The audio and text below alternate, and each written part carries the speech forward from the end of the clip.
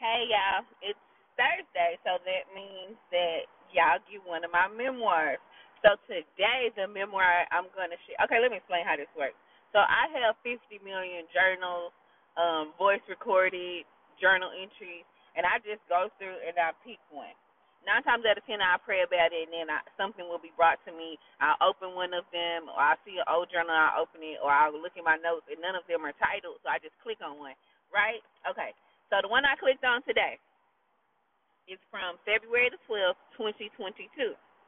That was Valentine's Day weekend, right?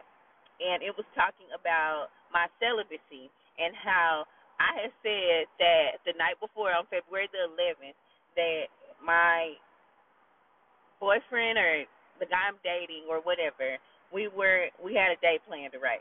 Okay, so I was like, okay, I'm gonna do it. I'm gonna go ahead and do it now. It's time. It's been 6 months. He's been doing good. He ain't gave me no drama. You know, we holding it down.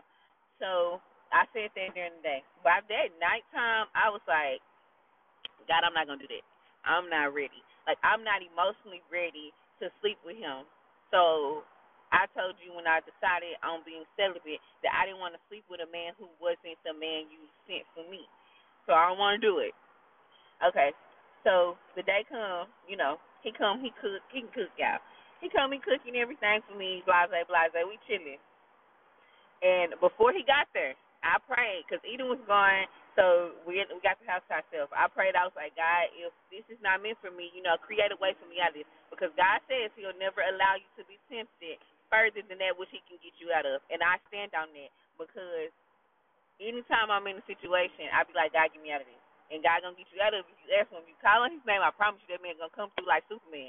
So we chilling or whatever. We sitting there like touching my knee. And so his phone rings. It's the DA. My boyfriend is the ADA. It's his boss. Hey, da da da da da da da. Okay. Um, so of course he gotta go take care of it. He gotta go prepare for whatever this trial is that he just called about. It gotta be done by Monday, this Saturday. So he's like, babe, I gotta go. Get ready for work. I gotta take care of something. My boss needs something from me, whatever. So for a brief second, I got mad. I was so mad because I'm like, I said we shouldn't do this and blah blah blah, and then God said I asked for a ram in the bush, and this was the ram, his job. So he get ready to leave, whatever. And I remember this day I didn't call my celibacy partner before the date because with being celibate, you don't want to be in closed, confined spaces that will allow you to be tempted or to get into stuff that y'all not supposed to be doing yet. So I called her and I told her about it, whatever. And she was like, "Well, I think you did good because what I'm saying, y'all didn't do it, and God created diversion for y'all not to do it because y'all probably would have because y'all at the house by y'allself." And so I was like, "Okay, you're right." And then so I talked to her for a minute, right? And so how the devil works, he plays on our mind, he plays on our insecurities, right? So I started being like, this man don't even love me. He don't care about me because he's not trying to sleep with me. Because a lot of times we equate love and caring with sex because, all of us got a little bit of a Jezebel spirit off in us. And so, and I had to counter that with the word of God. And I was like, that don't mean that because, hell, sorry, I'm still getting used to not cursing. Give me a minute. So I was like, okay, well, God, that can't be true because God is love and God don't ever want nothing from me. And if this man is showing and proving that he's here and he's with me through everything, and I'm not sleeping with him, and he doing what he needs to do, he doing what he's supposed to do, and we're not having sex, I think that's more of an example of his love for me than us laying in the bed together for 15, 20 minutes doing ungodly stuff, right? And so, I remember being like, okay, so it's okay because all of the actions are showing that this is a man that cares about you. Okay. So I had to pray on that some more, and I had to come to terms with being okay with the fact that we're still not having sex, and God gonna keep creating diversions as long as I'm asking Him to create diversions to get me out of situations that I sometimes put myself in. Because we don't ever want to talk about the stuff God has to deliver us from that we put ourselves in, right? So on this recording, this journal recording, I was just talking about how you can be shown, the things that you want, but your carnal mind will trick you into thinking that no, that's not how it's supposed to be because it's supposed to be like this. But when you counter that with the word of God and you're like, okay, God, you told me not to do this. This is what God told me.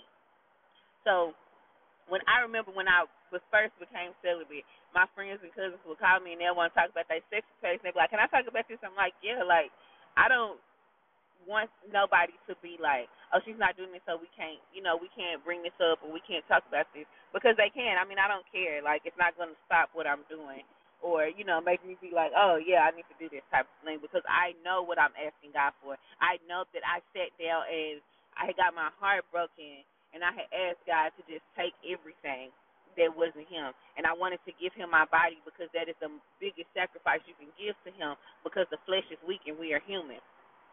So I knew what I asked him for and I asked him for it. So regardless of what you're talking about with me or you tell me, you're not going to take me, you know what I'm saying? You're not going to take me out of the mindset of what I know me and God been talking about, right? So fast forward to, April, right? So me and the guy, I'm never going to say he's not, we're not married, so until we get married, he's just a boyfriend, the district attorney, whatever. He ain't got no name. Until he married me, this is all hypothetical. We're still in hypothetical land, right? So we get into it because he said something I didn't like, okay? This is where the flesh comes in, right? Because if you were thinking in the spirit, you would have thought like God had a conversation. But conversations are sometimes hard when you are frustrated with stuff that is going on around you. Because I don't know if you've never not had sex with a certain amount of time and wanted to, but you couldn't because your spirit wouldn't let you. Like, when your spirit don't let you do something, I don't know if y'all know or if y'all been there, baby, that spirit it'd be like a tug of war. It'd be like the flesh pulling to the left, the spirit pulling to the right, but that spirit is a little bit stronger as long as you stay planted in the word of God. See, when you get outside the word of God and you be like, okay, I'm going to do this, I'm going to do a little bit of this, I'm going to do a little bit of this. As my mama always told me, sin always. So you do that little. Okay, sorry, it cut me off. So, yeah, you be doing that little bit, and that little bit turn into a big bit. That's how it usually works, right? So then, we got into it, we didn't talk. So during this time we didn't talk, it was only like maybe 6 weeks.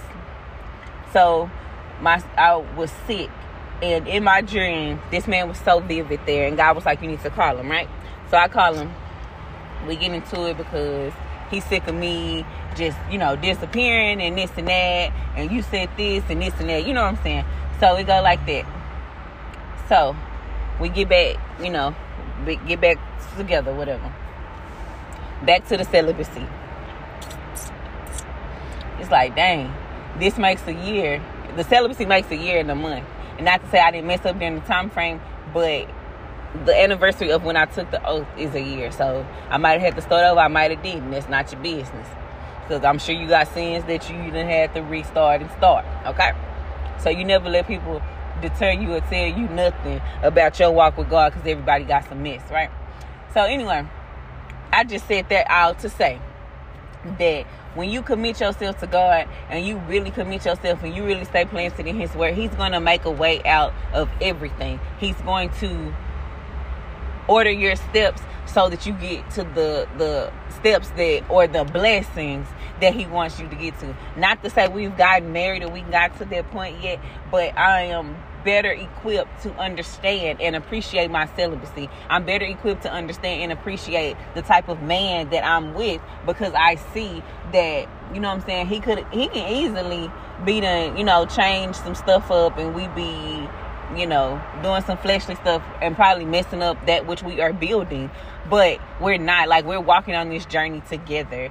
And when we're mad, when we're not mad, like, it's never no disrespect. It's never, you know what I'm saying, like, no neglect, except on my end, because I got abandonment issues. But just seeing how God moving, like, looking at myself, because my celibacy was for me, it was never for anyone else. Seeing myself and how God is changing and moving and removing lets me know that I am on the right track. So whatever it may be, I want all y'all to know, keep on going, keep on fighting, keep on striving. Because if you trust God and you walk with God and you walk according to his will and his way, I promise you, you will feel and see the difference in your life. Like, I won't say that it's going to happen immediately, you know, what you ask for, but know and trust him because he is trustworthy. That's all I have for y'all. Happy Thursday. I love you. If ain't nobody told you that they love you today, stay strong, keep your head up, be black. Peace.